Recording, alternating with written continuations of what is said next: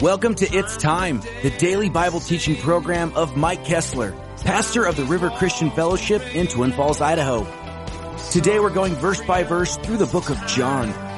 So turn there in your Bibles as we join Pastor Mike. Time for these wounds to heal. It's time for these wounds to heal. Over the mountains and over the valleys, I hear the calling. It's time. John chapter 12. You know, we go through the Bible because when you read the entirety of the Bible, you're going to get the full counsel of God's Word. That's really important because so often you might just get a pastor's favorite topics. Well, as we look at the entirety of God's Word, we begin to get a balance of God's wisdom. That's what you need. That's what I need in my life. And so as we look at this today, let's pray. Father, as we come to your word, we ask you now that your Holy Spirit would speak to us. Give us your wisdom and your guidance. God, that your words would go into our heart and become part of us. And so now, as we spend this time, may you touch every heart listening. In Jesus' name, amen. As we've been going through the book of John, we're going to go back to verse 37. And bring us up to the end of the chapter. And, really, when we look at this, if you don't understand the entirety of the Bible, some of this might not make any sense. And so let's look. It says, but although Jesus had done so many signs before them, they did not believe in him. Oftentimes we say, if somebody could just see a miracle, they'd believe in God. Well, the problem with that is they saw a lot of miracles that Jesus did and they didn't believe. Is this the first time that happened? No, not at all. In fact, if you go into the Old Testament, we remember Pharaoh saw many miracles at the hand of Moses and of God, and yet his heart was hardened. The more miracles that Moses did before Pharaoh, the harder, the Bible says, Pharaoh's heart got. Now, the Bible says God hardened Pharaoh's heart. People would say, well, what kind of a loving God is it that would harden somebody's heart? Well, what the Bible doesn't say is how he didn't. How did God harden Pharaoh's heart? How did God harden the hearts of the Pharisees? The more miracles that Jesus did, the harder their hearts got. If you're in a posture not to receive from God, you will not then interpret what God is doing for you. You will not see God in your life. This is one of the great problems, friends, that we have in the world today, is that people don't want to see God in their life. They want to exclude God from everything. In fact, we have a society right now that wants to exclude Christ and God from any aspect of our lives, even down to nativity scenes in city parks. In fact, I had a call this week on Every Man and Answer. They asked the question, well, there's a group of Christians that don't want to celebrate Christmas. And I said, they're joining right in with the ACLU and the Satanists and all those that want to strip God out of our country. You know, sometimes you can tell if you're on the wrong side of the fence by the company you keep. Well, was Jesus born on the 25th of December? Probably not. Now, there's a possibility he could have been, but probably not. But here's the point. It's a day the world recognizes that Christ was born. And take advantage of that. Use that to preach the gospel. In other words, we have to have an eye to see where people are at. But the world today wants to strip God from every aspect. Even the miracles they want to deny. This was the problem with the Pharisees. It was the problem with Pharaoh and the others in the Old Testament. And it is the problem in the world today when they see the miracles of God that God does through you and me. People see the hand of God in your life. Why? The Bible says we are his workmanship. What does that mean? When people can't see God physically, they can see you, his handiwork. Does that mean you do everything right? No. But what it does do is even when you mess up, God makes that mess up something great. Only God can do that, friends. We've shared this many times about false religions. Oh, they'll tell you how to get right with God. Go burn so many incense sticks, or go pray so many prayers, or go do some kind of mantras or something like that. Then you'll get on the good side of God. But they never tell you that God will fix your problem. It's because they have a powerless God. It's a God that they designed. But our God is a God that not only heals when we ask Him, not going through all the rituals of trying to appease God. That was then when Jesus died on the cross. But our righteousness comes from Him, and God restores us. Isn't it nice to know that you have somebody on your side that wants to repair you, that wants to fix your life, that wants to put back into your life what the enemy has stripped out of your life? Do you know the enemy wants to destroy every single child of God? Do you know that Paul says in the Bible that Satan studies us like a general would study a city that he's trying to destroy, looking for the weaknesses, looking for the areas that aren't protected.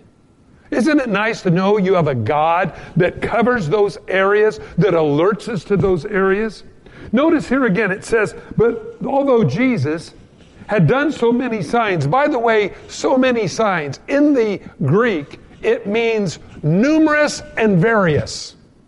He did a lot of signs. He didn't do just one over and over again.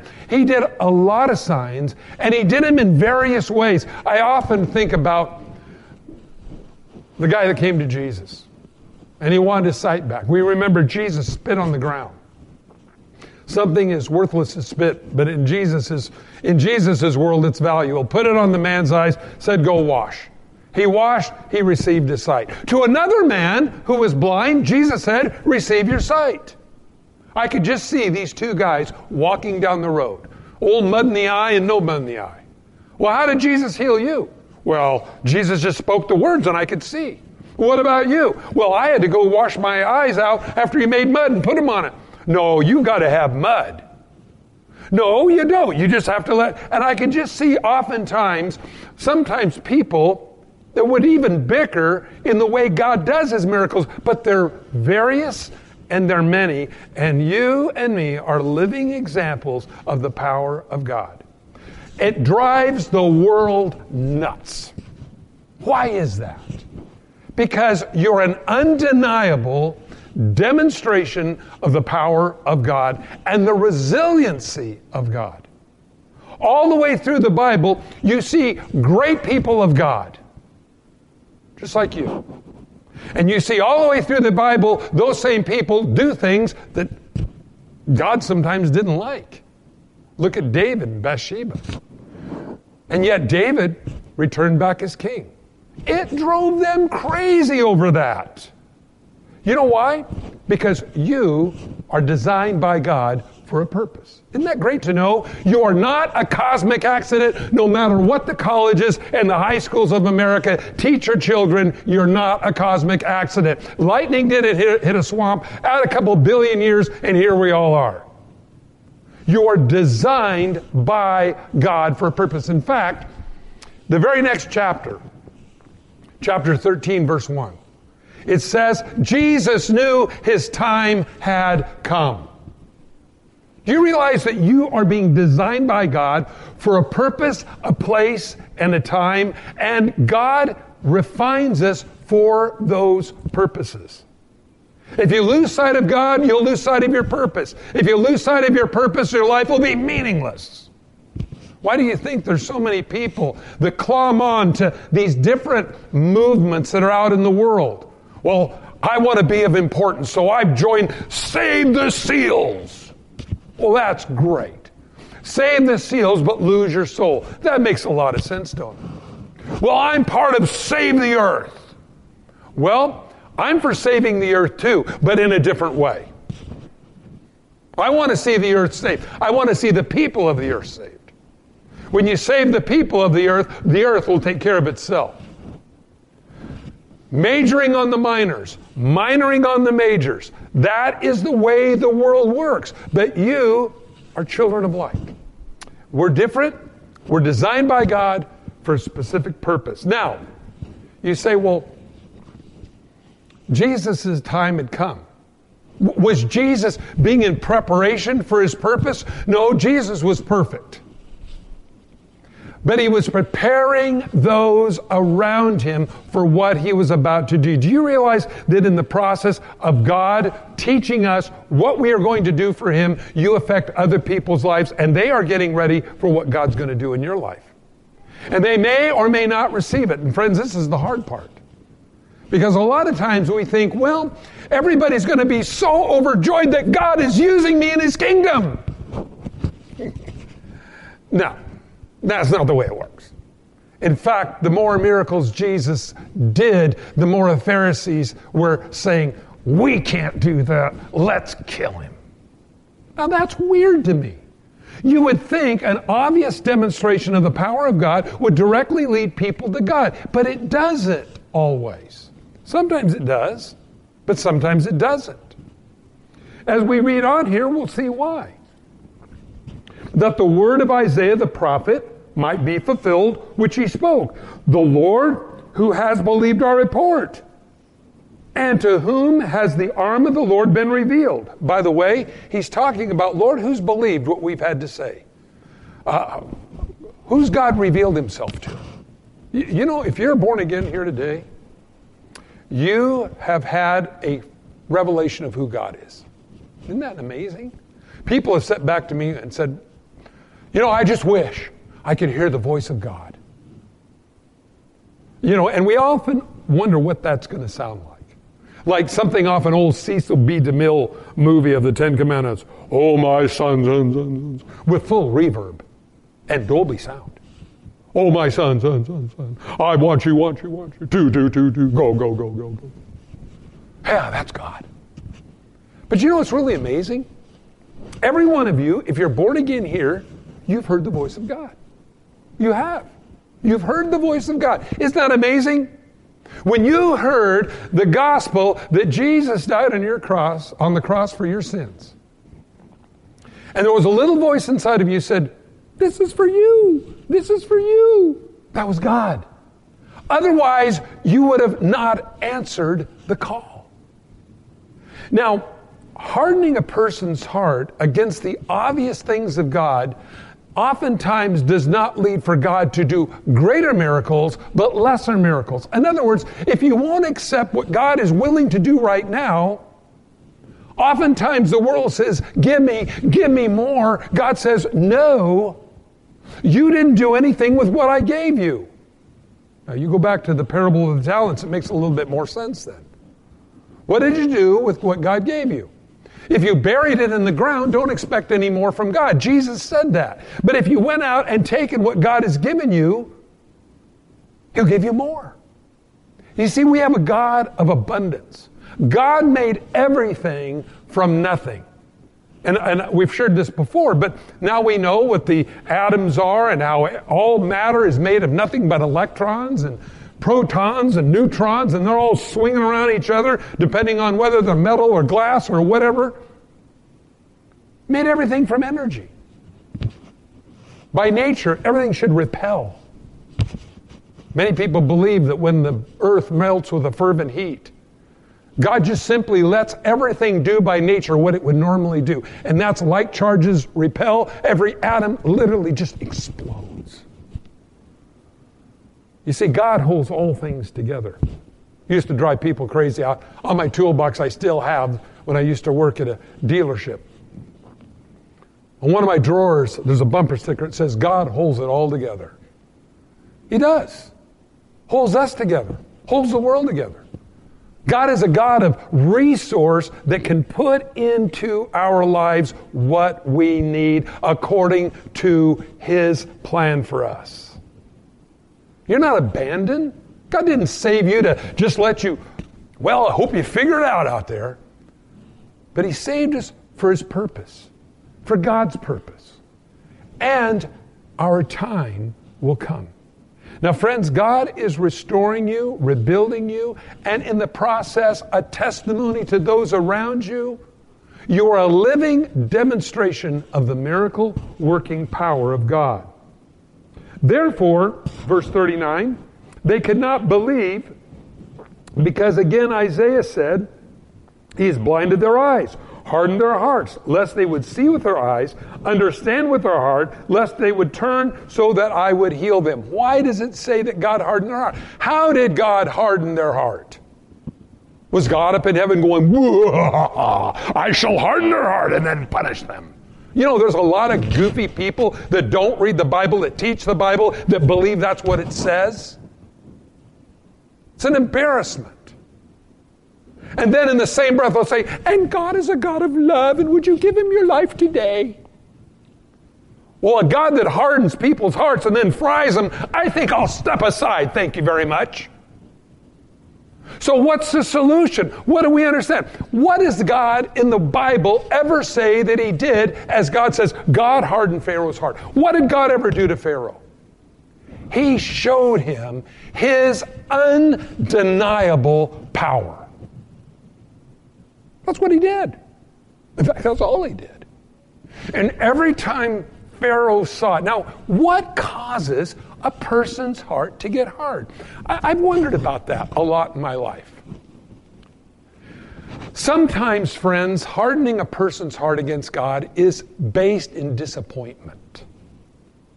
I asked God to do something, and He didn't do it. And I'm mad at God. I've seen that. It can happen when you're a child. Well, I asked God to save my dog that got hit by the car and it was laying there. Oh, God, save my dog, and the dog died, and God hates me. I'm mad at God. You ever been around people like that? I have. Some people harden their heart against God because of ignorance. They think God will do things that God, really, according to His Word, is not obligated to do. Well, you know, God, if you really love me, let me win the lottery. Yeah. God, if you really love me, when I pull the handle down, I'll have all sevens across the front like a jackpot. It's weird what people think. And when God doesn't do that, they get angry with God. Disappointment, ignorance. Sometimes it's arrogance. Well, if I was God, let me tell you, everything would be a whole lot better off. You let me run it all. See, arrogance can cause hardness of heart. That's Pharaoh's problem. Pharaoh thought, I don't know who you are, Mo, but you're in here telling me to let your people go. You're a hippie. You live out in the desert. I'm the king. You're telling me? Hey, out of here, dude. Moses said, okay. How'd you like to drink blood for a while? And the river and the waters and the basins and everything became blood. What's amazing there to me is that God did miracles that should have broken his heart, but instead he rebelled against them. When God shows a person his power, it demands from us a response. The response can either be a softening of the heart or a hardening of the heart. Now let's look on here and we'll see. These things Isaiah said when he saw his glory and spoke of him. Nevertheless, even among the rulers, many believed in him. But because of the Pharisees, they did not confess Jesus, lest they would be put out of the synagogue. Wow. So in other words, if I confess Christ, I'd be put out of that particular group. I don't think I should be in that group anyway. You know, when I see in this verse, be careful of the friends you pick. And be careful of peer pressure, because peer pressure will never mandate or dictate the purposes of God for your life. When you look through the Bible, you'll see that many times it was only one person that made the difference. If you listen to the beat of the drum of others, you will never become what God wants you to be. God made every one of us look different. And He made us look different for a reason. It's because we are different. And because we are different, we have a different calling in our lives to be about what God wants us to be. God does not have, you ever watch people make cookies? Especially with a cookie cutter. They roll the dough out, and then they get out the Christmas tree tin thing, and they go, ka-chung, ka-chung, ka-chung, ka-chung, ka-chung, ka-chung, ka-chung, making them all the same. God didn't do that with you and me. There are circumstances that surround your life that make you uniquely different than anybody else. There are circumstances that God has placed you in your life where only you saw the hand of God work. Don't ever discount that. You know, sometimes in my life when I go through a hard trial, I think back when God was faithful. I was up against the wall. Many of you know exactly what I'm talking about in your life, where you know there was no way out but up. God delivered. You have to remember that. Because in life, you will be in issues in your life where your back will be against the wall, and you will need to remember how God was faithful in the past. He's a good God. He's not forgot you. He knows you. Not to say, well, God, you know, if you really love me this time, you'll get me out of this. You're His kid. God always has the best for us. Now He says, because they were afraid to confess Christ, they would be put out of the synagogue. Sometimes, friends, it's better to make a stand for God and be put out of their club than it is to remain neutral and stay in a bunch of deadheads. That's why you can never play to the crowd as a Christian. You know, just do these things and you'll be loved by everybody. I don't want to be loved by everybody because I see a world that is lost. And if I'm being slapped on the back by people that are going to hell saying, right on, man, you're all right, I got a problem. That's why when people say, well, we don't celebrate Christmas because, you know, Jesus wasn't born on that day. Oh, yeah, well, great. Again, as I said earlier, you and the Satanists and the ACLU and all those who want to strip God out of our country and take our manger scenes out of the city park and remind the world that Christ did come to this earth. Yeah, look around, see who your friends are, and that'll give you a pretty good idea where you're going. See, we don't want to do that. See, we have an image, and this is why people don't come to Christ, friends. Because we have an image of ourselves, and Jesus comes along and says, can't go for that. Well, I don't want to hear that, Jesus. I want to think that, you know, after putting you in my pocket, I climb to the top. God goes, listen.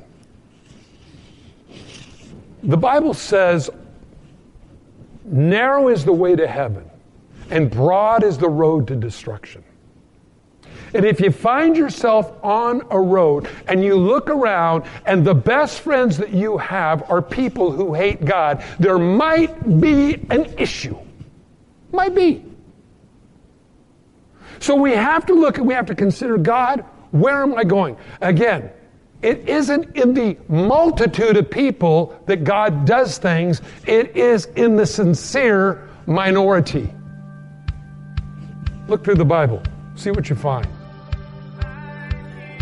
Thank you for joining us on It's Time, as Pastor Mike teaches verse by verse through the Bible. If you've missed a program or would like to catch up, you can do so by getting it from the It's Time podcast in the iTunes Store, or by downloading it from the It's Time website at theriverchristianfellowship.com/It's Time. On behalf of Pastor Mike and the rest of us here at the River Christian Fellowship, thank you for listening, and tune in next time for It's Time.